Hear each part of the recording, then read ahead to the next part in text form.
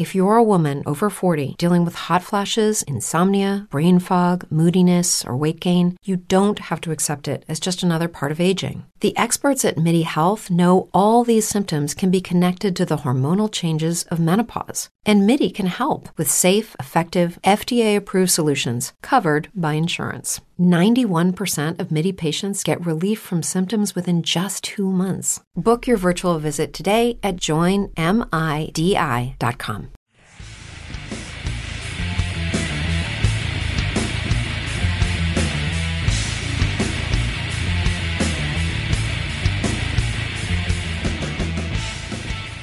Welcome, ladies and gentlemen, to the new, I guess, could we say improved version of the Nasty Cast. It's certainly not the same. I don't know which way you want to take that either way. And that is because Nasty Cast founder Nathan Dawkin has moved on. He has gone to what he would call greener pastures. I would say that he is the traitor Benedict Arnold. And if we catch him, we should tar and feather him. No, of course not. Nate got a great opportunity. He took it. And we are still here. We're still going to provide some fun stuff. We'll get into that a little bit more later. I'm Van Lee, though. And alongside me is, of course, Ron Rigney returning. Ron, how are you? I'm good, man. Hey, we've been absent for a couple of weeks, and, best wishes to Nate. And he's kind of thriving over at Roto Fanatic, or as he said, Roto Fanatics, however you want to call it, at the Walmarts. and so he's doing well over there, but he's entrusted us with this thing that we have here. So we're lucky for that. And I was trying to think of, the last couple of weeks we've taken off, and we decided to come back today. And I think the stars are aligning. I think that everything is working in synergy. And I asked you off air if you know what today is. Today happens to be the 90th birthday of one Sean Connery. Ooh. So, there you go. Day. What a day to come back, doing this again on the 90th birthday of one of the greatest humans to ever walk the planet, Mr. Sean Connery. So happy birthday, Sean Connery, because I'm sure he's listening. What else would he be doing? Yeah. He's certainly not watching Dragonheart again, where he said the line, "You're the man now, dog," which is one of my favorite lines of all time. Not only is it his birthday, it's his 90th. That is a goalpost that you reach. And here's to 10 more for the very surly and honestly, I thought dead Sean Connery, but clearly he's not. It's his 90th birthday, and that's good. My third favorite Bond. How about you? I would say he's probably my number two. Probably my number two. I go Roger Moore and then Sean Connery. Yes, that is the correct answer, and I think I'll change mine to that. I had Pierce Brosnan up there, not because Pierce Brosnan was a great Bond, but because he was part of GoldenEye. And GoldenEye was a huge part of my childhood. Well, honestly, and I think that I saw either yesterday or today that was released over the last couple of days. Might have been today. I want to say 27 years ago, something like that. So I may have to look at that again. So there again, it's all coming together now. Interesting. Yeah, and in GoldenEye 64, Alec Trevelyan, the bad guy, Sean Bean, the actor, of course, was my go-to character. Did you have a go-to character for GoldenEye? Were you the guy who took Odd Job every time? You could play as what's the guy with the teeth? Jaws. Yeah, you could play as Jaws, right? Oh yeah. Okay, yeah, he was taller than everyone else. Yeah, right. He's my all-time favorite Bond character, so I'm sure I went with him more than anybody else. Actor Richard Kiel. It's amazing that I know that, but I happen to actually know that. Well, anyway, this is a fantasy baseball podcast, so we're going to talk some fantasy baseball. We'll also, like I said, talk about where we're going with the show, what we're going to be doing in the immediate future. But first, let's get some housekeeping out of the way. If you need to follow us all on Twitter, you can find us at NastyCastPod, at Manly Van Lee, which is myself, and of course at The Real Maday, Maday. That is our boy Ron over there. And you know what? Just for old time's sakes, follow at Nathan Dawkin as well. Tell him, hey, keep doing a great job there at Roto Fanatics. People keep thinking I'm going to be mean, but I'm not, because I'm on Nate's side. If you'd rather email us, you can also reach us at nastytrackspods@gmail.com.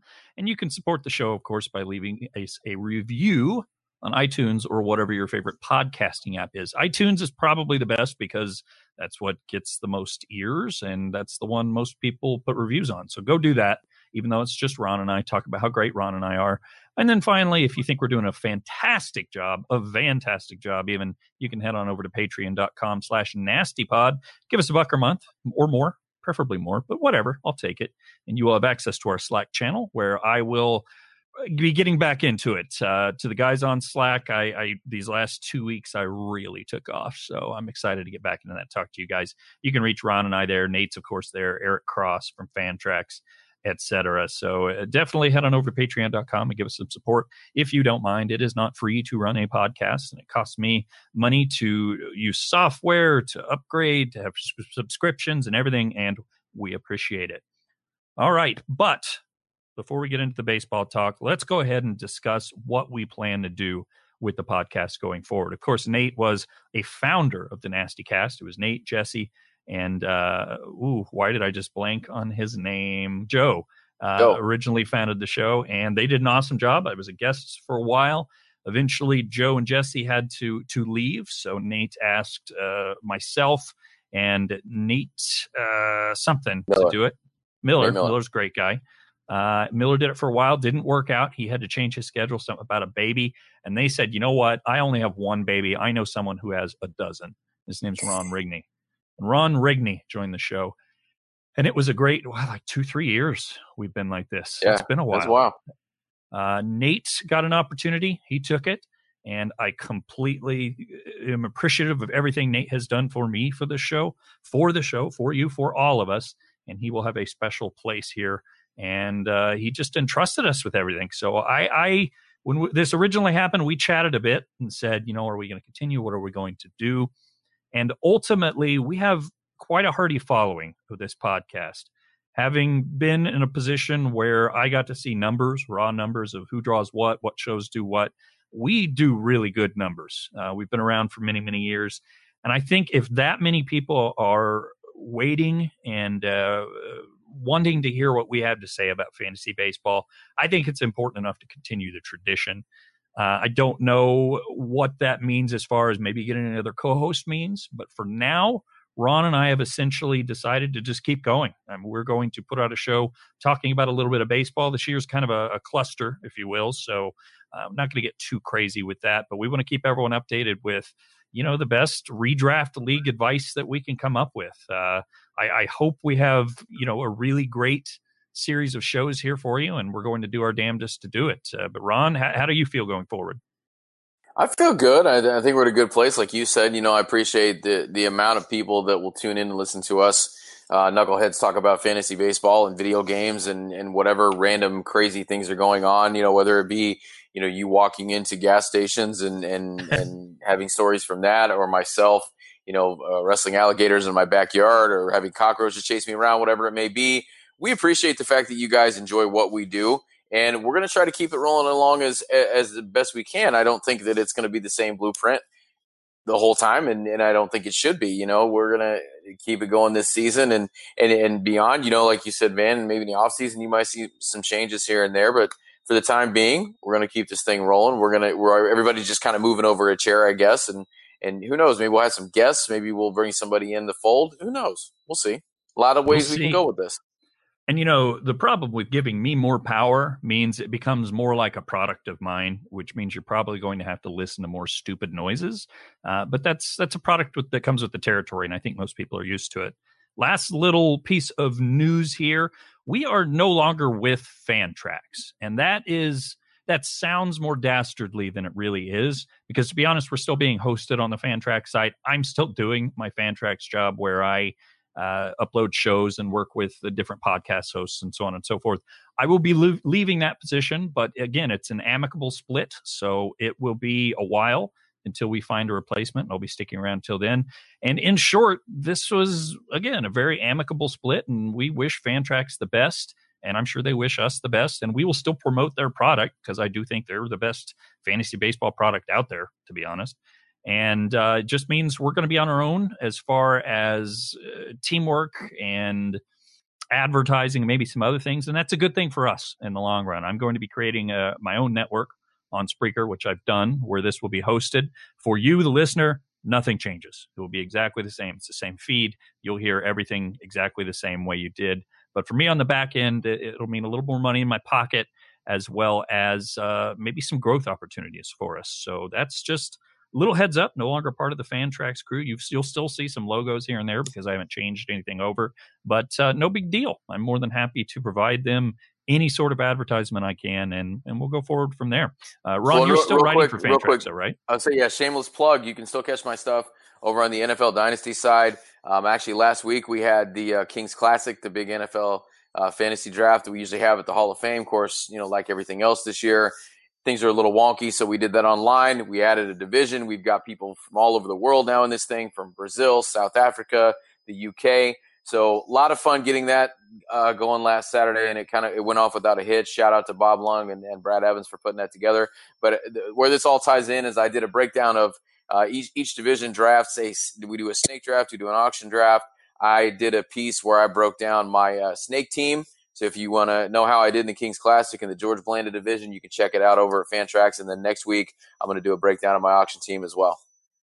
Excellent stuff. Yeah, definitely head over to fantraxhq.com and read all the stuff there. There are tons of great writers. Our boy Eric is still, of course, there doing a ton of prospect work. So check them out for all sorts of new information, and check out Ron's stuff if you're a feetball fan, as I suspect some of you might be. But that's enough for that. Let's go ahead and dive into some baseball. There's been some interesting stuff going down. I think that's the best way to put that. And it has been anarchy, pure anarchy. I don't care who your team contains. It's been anarchy for you because of COVID-related issues, because of injuries, because of this, that, etc. And it's just kind of hard to sift through all the wackiness. So we're going to start off, though, with a new recall to a prospect that we have loved on the show for quite some time. That is Ian Anderson. Ian Anderson, of course, at the Braves. He's being called up because of all the issues with the Atlanta Braves rotation, including Soroka being hurt. Hamels hasn't thrown a pitch. Kyle Wright has been really bad. Touki Toussaint the same way. So there's plenty of opportunity for him to stay there. But do you think he could do that, Ron? What kind of player do you think Ian Anderson is? And what's your short-term this season and long-term career outlook? Well, I think he's definitely going to have the opportunity, and it's funny how we talk about how great the Braves are at drafting this pitching and having this pitching in the minors, but it's not really panning out at the major league level like we thought it would, and I think that's kind of an issue going forward. Ian Anderson is the third-ranked guy in their system, most places that you look, and for a guy to be ranked that high in the Braves system, especially as a pitcher, it says a lot. 22 years old.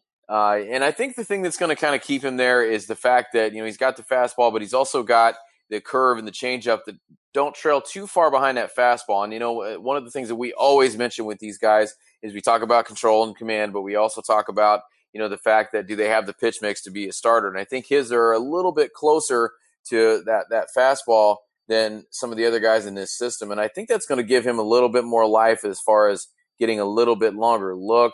I was looking at their depth chart here, and they've got Fried, Erlin, Tomlin, and then they've got Ian Anderson slotted in as their 4. So I think it's just a matter of, I don't even think he needs to dominate. I think he just needs to be solid because, like you said, Cole Hamels was their big offseason signing. I think they were hoping to get some decent innings out of him. He has not thrown a pitch yet. And the other guys that they brought up that they've had high hopes for haven't really got it done. So I think he's going to get, maybe a start or two. I think was he supposed to start tonight? Is that right? Tonight, the game got postponed, so he'll get pushed back. But I think he's definitely earned himself a couple of starts just by being there and being available and by the performance of the rest of those guys that they brought up. Yeah, I'm really excited to see him pitch. He's become kind of a favorite out of that group of youngsters that was in that Atlanta team. Kyle Wright was a favorite, but that sure hasn't panned out. I don't know. I might have to just bail at this point, as bad as Wright is. But you talking about, these guys, these young pitching prospects for the Braves that we all thought were going to be amazing, struggling a bit. And like, holy cow, yeah, you're right. The more I think about it, went and pulled up their current top 10 prospects. This is on MLB.com, so take that as you will. Top pitching prospect listed is now Ian Anderson at number 3. He's behind Christian Pache and Drew Waters. Then we've got Bryce Wilson at 5th. I guess he has not crossed the rookie thresholds. That surprises me, but he's been kind of bad, as we've seen. Kyle Muller at 7th. That's a new one. Tucker Davidson, Jared Schuster at 9 and 10. So a lot of these guys, it's just not as exciting as it once was for the Braves. And I think that's part of the problem with having that pitching group. When I was really starting to get back into baseball, it was the big 3 out in Oakland with Mark Mulder, Barry Zito, and I'm blanking on the third guy. But that team was so cool to see those guys. And every single time another trio of prospect has come up for the A's, they've been called. Tim Hudson was the third. They've been called to be that group, the big three, and it has not happened yet. And I think that's just because pitching is so volatile, and we're really seeing it here with the Braves. That said, Ian Anderson's pretty darn good. He struggled a bit last year when he hit AAA, but it's just 24 and 2/3 innings. The other 130-something innings in AA were pretty darn good, 112 innings. And that's kind of more in line with what we expect to see. I think the strikeout rate's going to be above a K per inning. He's probably going to walk a few too many people. It'll be interesting to see how the home run rate settles, and that will eventually affect his ERA. But I do think we're going to see, like you said, at least a couple of pretty good starts out of him. And as long as they are pretty good starts, he could really go in that rotation for the rest of the season. So I think if you're coming up on a fab bid on him this weekend, if he's still out there, I would be hard-pressed not to spend quite a bit of money on him if I need pitching. What do you think? What's your fab bid out of 100 you'd shoot at Ian Anderson if you need pitching? I mean, you got to do quite a bit. I think if you got $100, I don't know, maybe $40, $50. I was thinking 30, 40, and seeing where you're at. So I think it just kind of depends on how desperate you are too. Yeah, true. And also what else is available on the wire. But pitching is hard to come by, and I think this is going to be a good one. Let's move on to the trade deadline. That's essentially looming in Major League Baseball and possibly in your fantasy leagues. I know a couple of them, it's either this Sunday or the Sunday afterwards that I have. So let's just talk some overall trade deadline questions. As far as fantasy goes, are you treating this year like any other year as far as your trading goes, or are you less or more likely to make a deal? I mean, I think it depends upon if it's a dynasty league that I'm out of. I might be apt to make a deal as far as maybe something that's going to help me later on. Unfortunately, the majority of my leagues, I'm going to be on the outside looking in. I got one that maybe I might make a little bit of a run at here, but I won't be just because of that reason. But if it's something, I have one that I think it's top 5, go to the playoffs. I think I'm sitting 7th right now. I got a little bit of a shot there. I might kick the tires on a couple of things and figure out what it is that I want to do. But one of the things that I was hoping I would be able to do, especially, when we talk about the dynasty on here, is I was hoping to make a little bit of a run in there. I was hoping maybe I could capitalize on the shorter season. That definitely did not happen. But if I had been able to do that, I think you would have seen me making a couple of moves to try to get in that top spot there or close to the top. But I think you have to go for it because, like I said, this could be if you did catch lightning in a bottle and you were able to kind of use some of these prospects that are getting called up and you were able to take advantage of maybe some injuries that another team has that was projected to be really, really good, then you're going to be more apt to maybe go for it. And I mean, it may be a 60-game season, but you're still going to win your league. And that's kind of, what we're in it for, right? You build these dynasties and you always want the greatest next prospect, but at the same time, you want to win the thing every once in a while. So I think it is a little bit different, but then again, depends upon exactly what your finish is going to be at the end of the season. I think if you're in a redraft league this year, if you're in the top maybe 80%, top 75% of the standings, I think you go all for it because it's such a short, small sample size that you could be that far back. 3 players have monster weeks and you're right back in the thick of things. So I think if it's a standard redraft league, you've got to trade like crazy. You've got to do what you can to try and win. And I think that's going to provide for some anarchy in a lot of leagues. We'll see. As far as dynasty leagues go, I am more likely to trade for the future this season, even if I'm higher up, because I think people will still have the idea of championship's a championship, and it is for all purposes. So there's still going to be the top couple of guys that are willing to pay a premium, I believe, even though it's a shortened season, even though blah, blah, blah, just because they really, really want to win. So I think that will benefit those of us in the lower spots in dynasty leagues and in the prestigious dynasty league. You and I are in lower spots. So maybe it's a good opportunity for us to start looking at some trades. And I have done so. So I think that's essentially the gist of how I'm treating trades this year. And essentially the same question to the one I just kind of answered, but we'll get your take, is what is the lowest possible level to consider yourself competitive this year? So what spot in the standings are you saying that you're still in it in a redraft league? So, kind of like you said, if you're in that top 80%, I think you go for it. I think it depends upon how many money leagues you have, money spots you have. If you can maybe sneak into that 4th or 5th or 6th spot or whatever it is that pays out, pay your dues for next year, you go for that. Like I said, you want to try to win it, but it just kind of depends upon how many points you're out. But also, have you identified exactly what it is your weakness is? Do you need some more homers? Do you need some more steals? And then after you identify what that is, where you think you can improve the most based upon, where you're at, let's say in the runs category, who's that next person that you can maybe catch? Or maybe you can catch a couple spots in runs.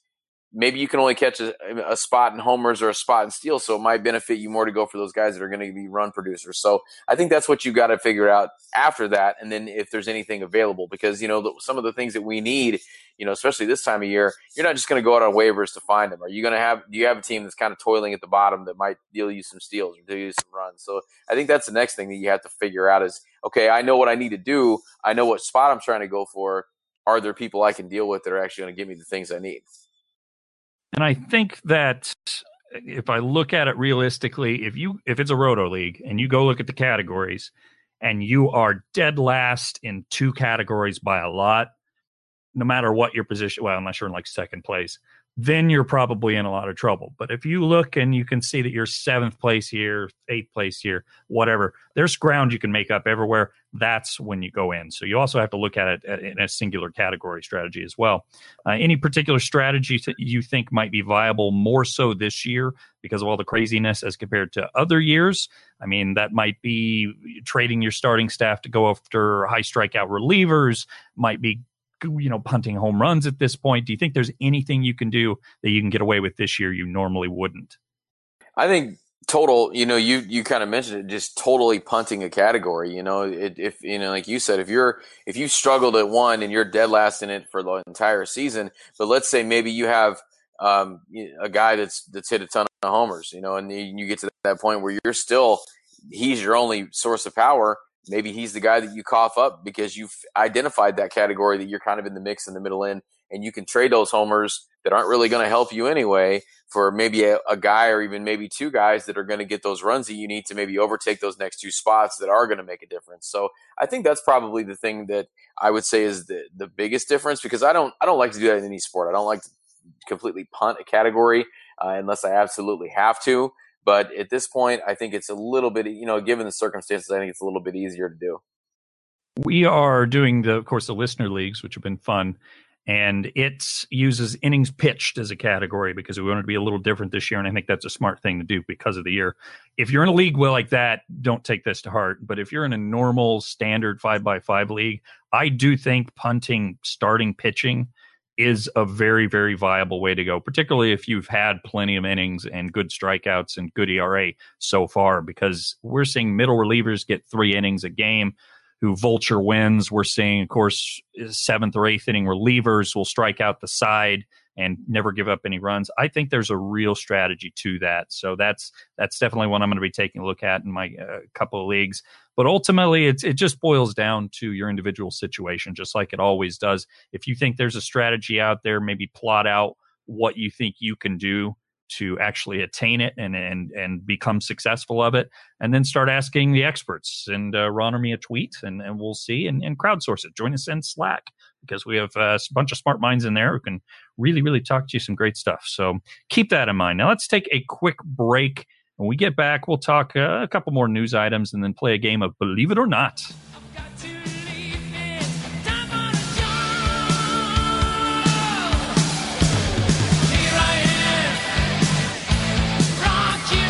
Nasty. Here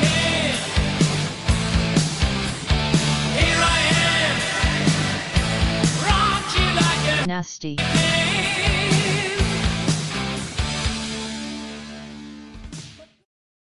Brain fog, insomnia, moodiness, achy joints, weight gain.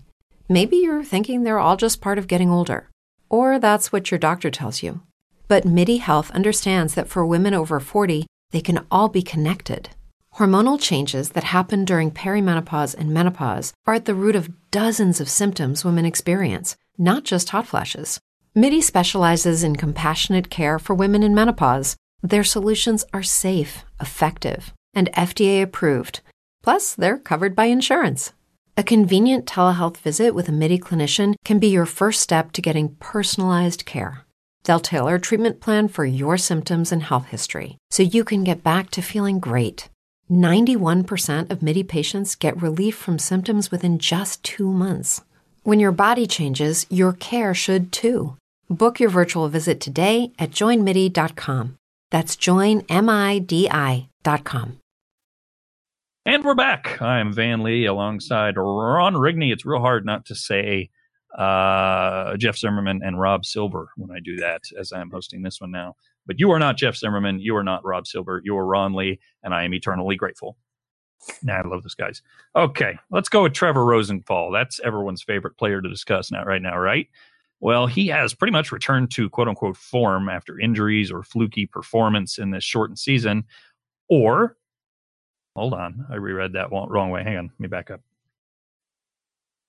Trevor Rosenthal has basically performed pretty well this year, if we want to put it lightly. So we're here to determine whether or not this was him returning to his old form after injuries derailed his career for a bit, or whether or not this is just a fluky performance in a shortened season. So right off the bat here, Rob, what do you think of Trevor Rosenthal? Do you think this is he's back to being the flame-throwing closer he once was, or are you a little skeptical? I'm not ready to fully buy in just yet, but the biggest problem is no matter what he does, he has looked good. He's probably going to get dealt at some point. You know, he's one of the more valuable pieces they have on that team that they really didn't invest a whole lot in. So he could be something that really could, you know, get you a few saves right now, but who knows? He could be sent wherever to a contender and be kind of a middle of the bullpen piece. But I think that it's one of these things that, you know, he's always kind of had that potential. He's always struck a ton of guys out, but he just struggled with that command. He's had a few injuries here and there. And I think, you know, I'll talk about this quite a bit, but I think I'm one of those guys that I believe a lot in change of scenery. And I think that that's something that definitely helped him. You know, he had a lot of fanfare coming up with the Cardinals and didn't really pan out. And then ends up with the Royals as having some success this year, kind of under the radar, a little bit of a low pressure situation. But he does have 6 saves. You know, he's got striking out almost 12 guys per 9 innings. He is almost walking still 4 guys per 9 innings. So it's a little on the high side, but that fifth kind of scares me a little bit. That fifth sitting at 4.1 with that 1.5 ERA. So is he really as good as advertised? That I don't know, but nonetheless, he was a cheap source of saves that you might have got for nothing off waivers or even, you know, real late in drafts if it's a deeper league. So I think the biggest risk with him, though, is if you do have him for saves, I think he's probably going to get traded at some point. Yeah, that is very, very true. Now, I brought up Rosenthal. I don't like to talk about every random closer, but I brought up Rosenthal because I think this is an interesting case because there is precedent to be said that, you know, maybe he can come back from his injuries and be a flame-throwing reliever. And largely, he's doing a lot of the things he did when he was successful right now. He's still striking out 11, 12 batters per 9. The walks have always been bad.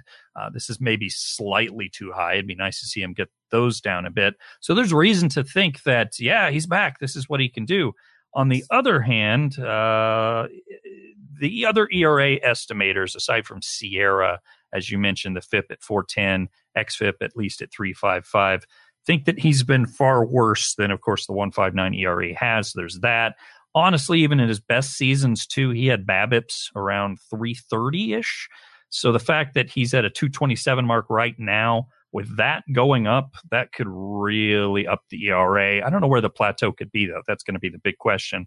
And then finally, that 1.59 home run per 9 really shows he's giving up a lot of home runs. Small sample size. We'll see if that continues. But if he's doing that, and he allows a few more balls in play, which means hits go up a little bit, suddenly the ERA goes way up. So I'm inclined to say I don't believe this, but what I will say is if it's true, I think there's a chance he keeps getting saves for like the next 10 years because he was a household name as one of those elite flamethrower closer guys who struggled for a few years because of injuries. And if he can be decent, he could do a Greg Holland thing where every year someone signs him and he ends up getting saves. So I think it's important to talk about him in that regard. If you own him maybe in a keeper league, he might be worth a stash just because even if he does get traded away to a team that won't use him as a closer, A, he'll still get strikeouts, but B, I think he'll get an opportunity to close again somewhere else. Moving on, let's talk, about the Indians. So obviously a few weeks ago, Mike Clevenger and Zach Plesac got into a bit of trouble because they went and partied. They did not follow the protocol for the pandemic. It was a whole disaster. They sent them down, optioned them to the minors. They had to release apology videos that were kind of half-assed. It was a whole to-do. Well, the Indians basically said 2 weeks or whatever is punishment enough, and they're going to call him up for a Wednesday start this week. So, Ron, do you think this is a really bad precedent that the Indians are setting? Or do you think that, hey, he's done his time, let's go ahead and get him back out there to play because it's good for baseball? I mean, it's kind of like anything else. We're dealing with so many different variables that we've never dealt with before. And, of course, there's not really any protocol out there saying what you do or don't do in this situation. So I think they're just kind of doing what they think is best. I mean, one side of me wants to say that, you got to commend him, I guess, maybe for standing up for his teammate. But at the same time, as you're sitting there lying through your teeth, knowing exactly you were doing the same thing, is 2 weeks enough? I don't know. I mean, that's maybe what he probably missed, maybe one start, maybe two in there, depending upon how the schedule fell. So, needless to say, I don't think. I mean, I know it's kind of a half-ass answer, but I really don't know, to be honest with you. I mean, I see both sides of it. I see that you're a jackass and you were sitting there lying to your team, and you could potentially have tanked your whole team season with maybe a Marlins type outbreak. But at the same time, they're trying to be in it. They're trying to be there at the end of the season.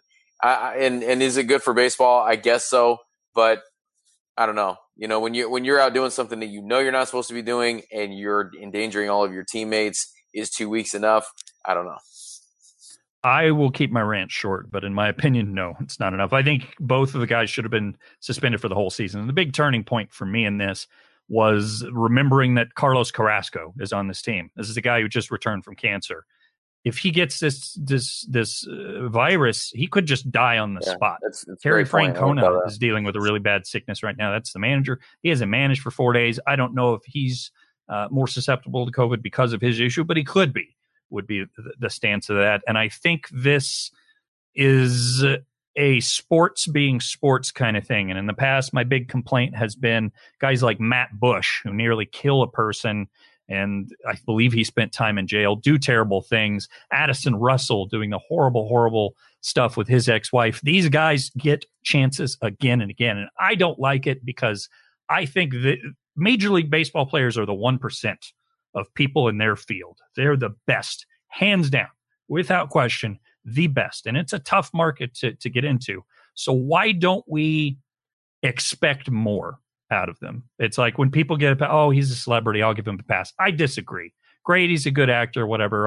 But you're given the opportunity to be in a position that pays you well and is something you love or whatever. You got to do everything in your power to be good. Now, it doesn't mean he should be out of baseball in the case of Clevenger, but I think they should have suspended him and Plesac for the year, made an example, and then moved on from it in Major League Baseball, and everyone would go, okay, this is a big deal. We're treating this seriously, because there's been a big question as to whether or not they have been treating it seriously, even though we are still playing, and I didn't think we would be. So that's essentially my response to that.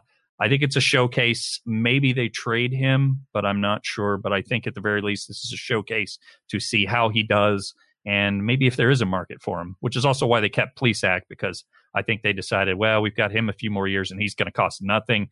Maybe he really is as good as he was early on, so we'll see.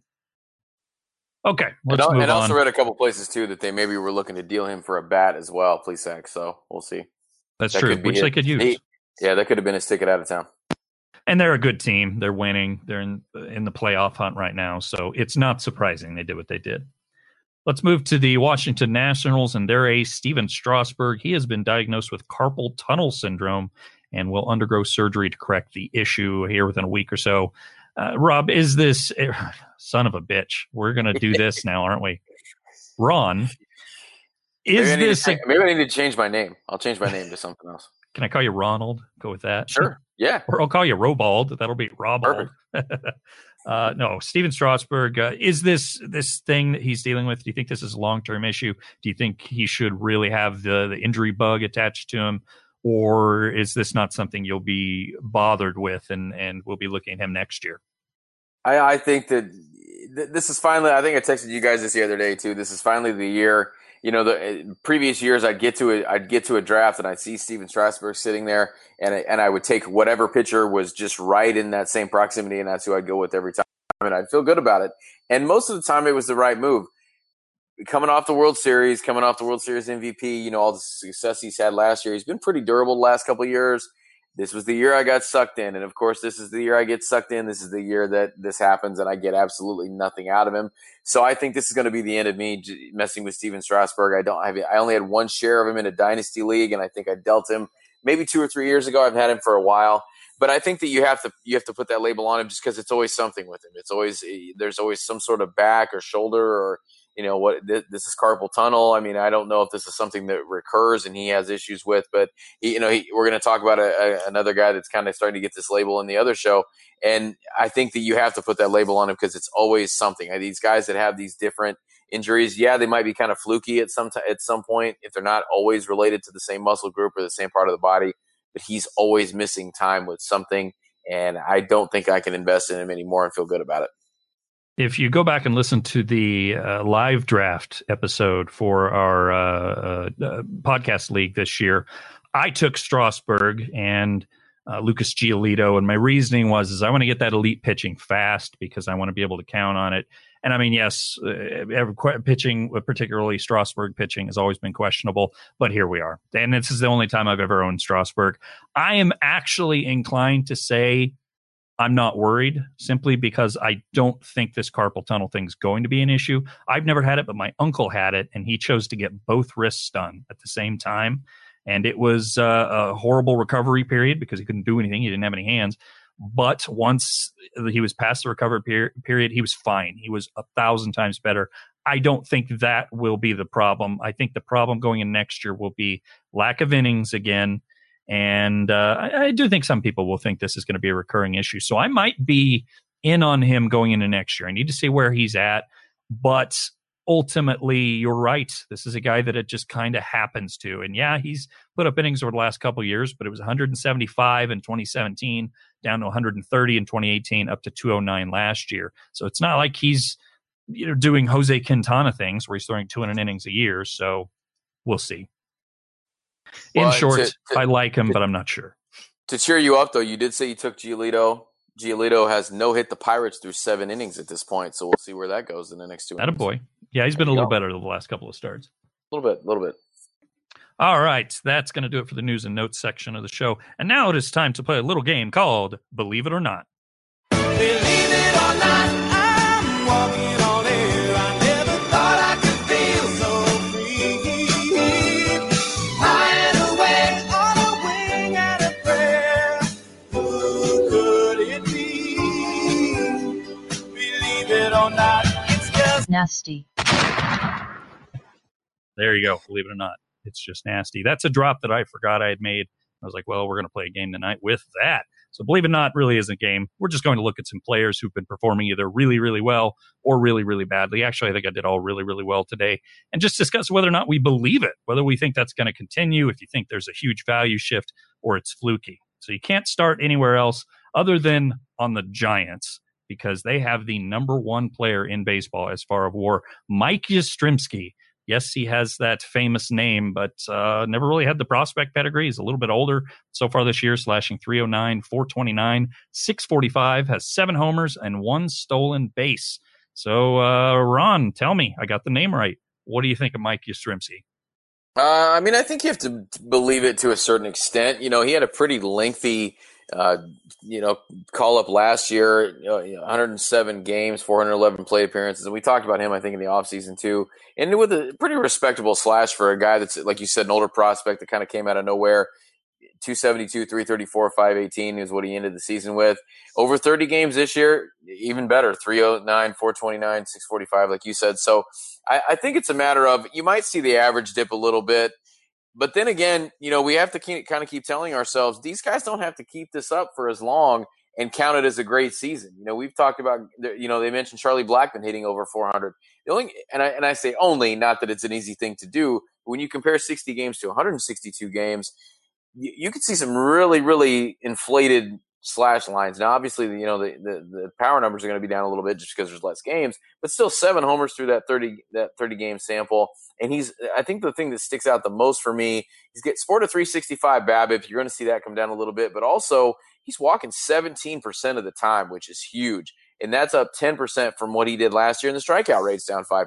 So if he is going to keep that average and that OBP up a little bit, if he can continue those trends, I'll kind of walk back what I said a little bit. If he can keep those two things up, you'll see that average and that OBP stay pretty high. Now, next season, if we do have a full 162 games, which I'm hoping we do by then, I want to see where he's at then. But right now, if you think about it, you look at the sample size here, he's only at 137 games over the last 2 seasons. You'd have to add them together there. But pretty impressive overall for a guy that you paid nothing for a guy that came out of nowhere. And, just kind of one of those guys that in a fluky season is one of those names that's kind of popping up and helping you.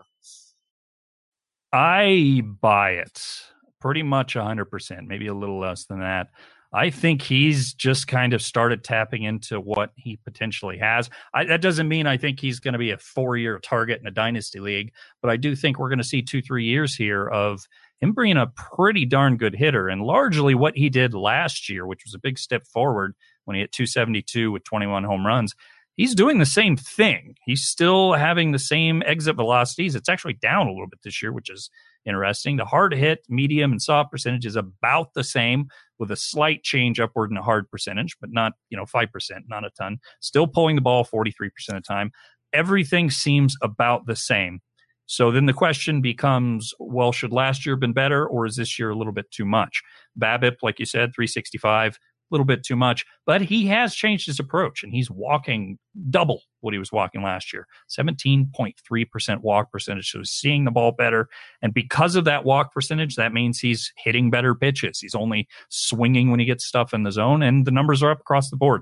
I think he'll continue at this rate, although I'll say he's a 280 hitter with a 360 OBP, which is pretty damn good because I think he's going to hit for plenty of power. It's probably showed a little more power than he has at this point, but we'll see. I think he could be a nice source of 25 plus home runs, decent batting average, good OBP, and just a solid option. The only thing I'm curious about is he's right up there as far as runs and RBI, and the Giants are not a good team. They're playing well right now, but I think those runs and RBI fall off a little bit, which is unfortunate, but I do think everything else will still be there. So thumbs up for me, for Mike Yastrzemski. Okay, let's move on to the next guy, and it's one of your boys, and I never remember which way to pronounce the last name. Brandon Lowe? Is that right? I believe it's Brandon Lau. Brandon Lau, Nate Lowe. I can never remember. I think. See, I'm a fan, and I can't even keep it straight, because then there's another one. They have another guy that's low in the minors, too, so who knows? Of course. So Brandon Lau is hitting 304, 398, 678 with 9 homers. So what a season. So have you seen much of Lau this year? Have you watched how he's playing? Do you buy it? I do, because the strikeouts have come way down, and that's the first thing that jumps off the page at you. And that's one of the things I think we talked about him, in the offseason, and I think that's one of the big things that we all said, is his biggest area that he needs to improve. Struck out 35% of the time last year, only walked 7.5%. Got that all the way down to 23%. And when you do get to watch him, he is way more patient at the plate. He does take more pitches. He waits for, something good to hit. And he's been able to just kind of pick his spots too, and just put the ball where it exactly needs to go. And he's also come up with some really timely hits as well. But yeah, we kind of figured that power would be there. But, I don't think that we all anticipated the strikeout rate coming down. It's kind of like what I talked about with Yastrzemski. That strikeout rate has come down so much, and he started to walk a little bit more as well. And I think that he's kind of buying into that, that Rays style of play, getting on base and, making things happen from there. But he's been really, really fun to watch at this point. And dare I say it, MVP candidate at this point. MVP candidate. Yeah, I buy it largely. I think this is just one where I need to see a little bit more. He's felt like he's, in my mind, been a guy who just won't put up 600 plate appearances. Like if he plays 450 plate appearances, they'll be pretty good, but he just won't put them up. So if he does that, number one, that makes him immensely more valuable. And he's on pace to do it. Of course, he's playing pretty much every day.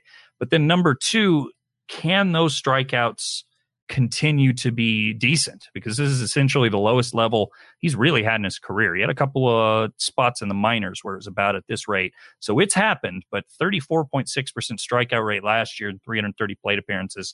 It's really bad.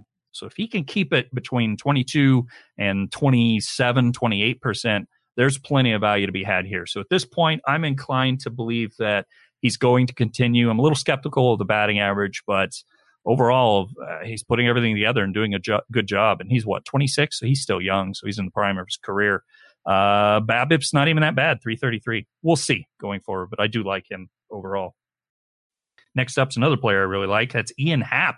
I like him because I have him on a Dynasty League team, the prestigious Dynasty League baseball team. Traded for him last year. 276, 411, 575. He has 6 homers and 1 stolen base. That doesn't jump out to you as much as the other guy's numbers, but still pretty darn good for a guy who's been sent down and couldn't not strike out and has struggled quite a bit in his young career. So what do you think? Has he turned the corner, or is this just the good flash that we could see out of him?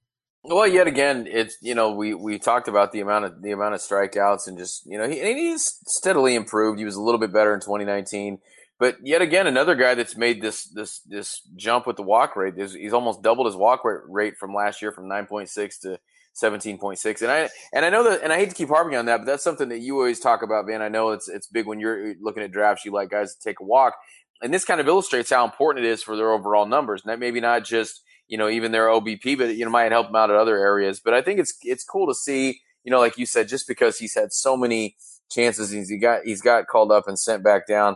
But also too, I think you gotta give credit to the Cubs here. I didn't anticipate the Cubs to be this good and be this good, especially with both starting pitching and offensively. And they're sitting there at the top of the division. They've got a 3-game lead over St. Louis right now, and he's been a part of that. And they've been hitting, had that hot hitting all season. So I think it's something that I think that maybe you see the walk rate come down a little bit. I think that the 25% strikeouts are always what he's going to be. But he's got to keep that walk rate at least in the double digits to have something kind of salvageable as far as an OBP. But that 411 OBP, if he can keep that up, that's going to be huge as far as where his eligibility is at, especially if you can get that from a guy that has that, I don't know if he still has that dual eligibility in leagues. I think he's kind of lost that infield eligibility, but nonetheless, 6 homers, 28 games. We know the power's there. We just want to see that walk rate continue. Completely agree. And strikeout rate at 24.1% needs to be right there. If it gets too much higher than that, it's not going to work out. The average will come down a bit. He's not a 280 hitter, but 240, 250 is within range. And in this day and age, that's not that bad. Again, plenty of power there. The wacky kind of thing here that I could construe either that he's succeeding because of it or he'll struggle because of it is all of his offensive swing numbers are just messed up compared to his career. For example, swing percentage is way down, 37.8% of the time. Usually he's around 49% of the time. So he's just swinging less, which, okay, that means the OBP goes up because he's taking a few more walks, but maybe then he's not getting as many to hit.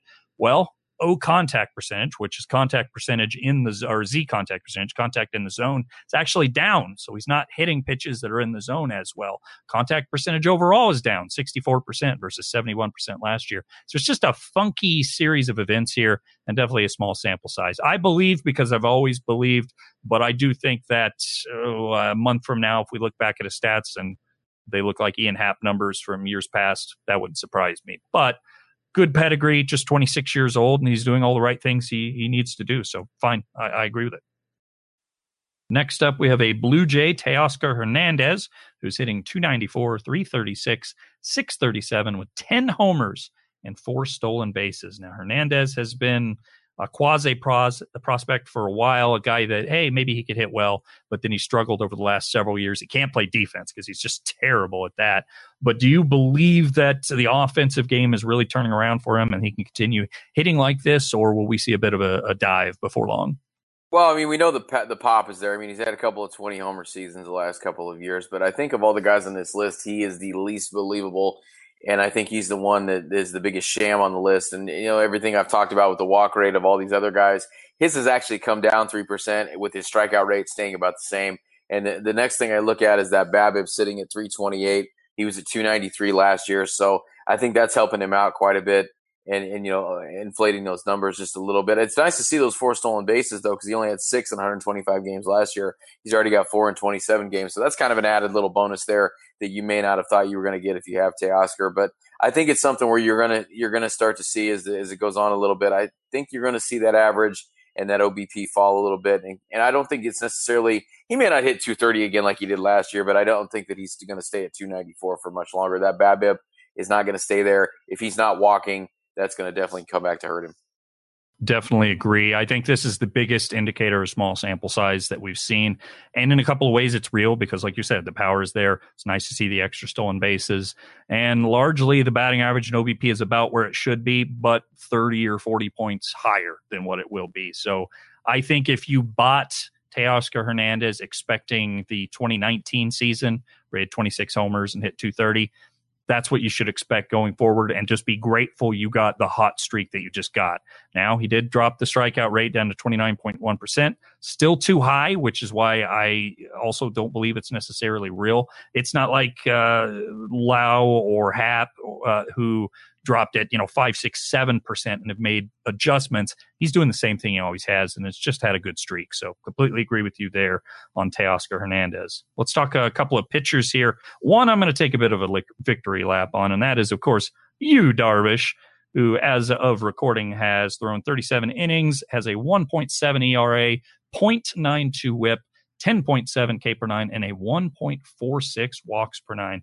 I'll talk about him first. I believe I labeled him as a target supreme in the preseason, which was kind of a big deal because I don't traditionally do that with pitchers. But I believed that second half of last year was so good. He looked healthy. He got back to doing the things he did when he was younger, and I expected them to continue. And this year, they certainly are. Probably walking fewer than he traditionally will, but I do think last year's 2.82 mark is maybe a little high. So maybe he can walk 2.5 batters per nine, and that's fine. Striking out a few less batters this year, but that's just noise. The ERA, the estimators, they all say he's really good. I completely believe it. He's back to being an ace now. Had all those injuries, of course. He's 34 years old. Maybe we don't get 7 more years of this, but I do think this next 2 to 3 year period is going to be really good for you, Darvish. What do you think, Ron? I think you're right, and it's just a matter of him not getting hurt. And, it's good to hear. It's good to see him having a season. I know he's only gone 37 innings so far, but it's good to not hear him having any kind of issues whatsoever and it being smooth from a health standpoint.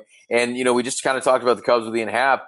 5 of those wins are Yu Darvish starts. So that's something to be said right there. So I like the fact that the FIP is not high like it was last year. You said he was real good in the second half. When you look at the overall body of work, FIP had him at over 4. He's at 2.11 this year, and it's very, very close to that 1.7 ERA. So it's cool to see. I don't have him anywhere. He was not a target of mine. Of course, this is the year that I am all in on Steven Strasburg. I'm not in on Yu Darvish, and then you see where that gets me. Of course. All right, last player on the list. This one's a little less exciting than Yu Darvish. It is Merrill Kelly, of course, of the Arizona Diamondbacks. He has wandered into the rotation and put up 31 1/3 innings pitched, 2.59 ERA, 0.99 whip, 8.33 K per nine, and 1.44 walks per nine. You can take the ball here and tell us if you think this Merrill Kelly start to the season is real, or do you think it's fake? Do you believe it or not? It's 30 innings, so it's a decent sample size. But the thing that concerns me the most is he's sitting there with a 92% strand rate. Obviously, that is not going to sustain itself, which that is pretty good through 31 and a third innings. He doesn't strike a bunch of guys. He doesn't strike anybody out. Then we kind of knew that going in. But and he's also allowing almost a homer and a half per game, so that's a little bit concerning that's going on. The FIP's a little bit, almost a run and a half higher than the ERA, so it kind of looks like a little bit of a sham. I'm not going to say he's a Teoscar Hernandez kind of a scam artist here, but I think he's pretty close. I don't necessarily think that this is going to be sustainable. I buy it in some regards. I do think he's gotten better because he was obviously pretty atrocious last year when he had the 4.42 ERA, but he did put up 183 innings. So ultimately, I think he could squeak below a 4 ERA, or I think it'll be right about there. And in this day and age, that's pretty good. What I do believe is he's mixed up his pitch mix just a little bit. He's dropped the straight fastball usage, added a little bit more usage to the cutter, curveball, basically just done slight adjustments that have paid off. I don't necessarily think it's too fluky. Could be that he's facing, slightly less competition because this year not everybody's playing. But I do think if you look at that FIP of 3.93, that's pretty legit. And I think if you were looking for a guy who can put up a bunch of innings and not kill you in ratios, this is the guy. And certainly with that whip right now at 0.99, that's going to help you a lot too. So totally fine with him kind of being what he is, which is a guy. I don't think he's any more than that, but I do think he's at least elevated his status to, I can probably start him against just about everyone. Maybe not against the Yankees, maybe not against so-and-so team, but for the most part, I think you can start him and let him go because he'll be more than fine. All right, that's going to do it for this edition of the Nasty Cast. I don't think I listed the episode. Episode 237 is where we're at. I want to thank Ron for joining me. Anything else before we get out of here, Ron? Make those trades, kids. Figure out where you're at in those standings and get after it if you got a chance to get some money. Indeed, and continue sticking around for the Nasty Cast. We'll be back as we go along, and we're really happy to have you alongside with us to do this. Of course, join the Slack channel if you donate on Patreon. You can find us on Twitter, again, at NastyCastPod, at Manly Vanley, and at The Real Made. Just get in touch with us. We'll answer whatever questions we can, and we appreciate everything. So, got to remember what the line is. Until next time, may the fantasy gods shine upon you.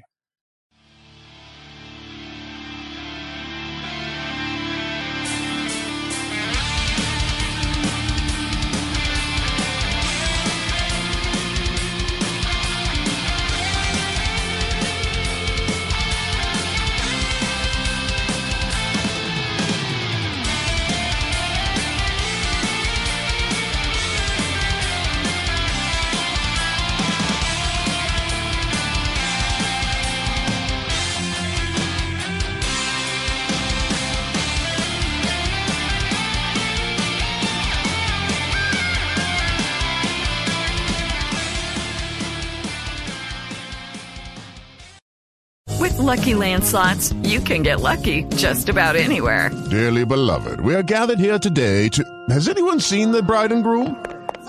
Sorry, we're here. We were getting lucky in the limo and we lost track of time. No, Lucky Land Casino, with cash prizes that add up quicker than a guest registry. In that case, I pronounce you lucky. Play for free at LuckyLandSlots.com. Daily bonuses are waiting. No purchase necessary. Void where prohibited by law. 18+. Terms and conditions apply. See website for details.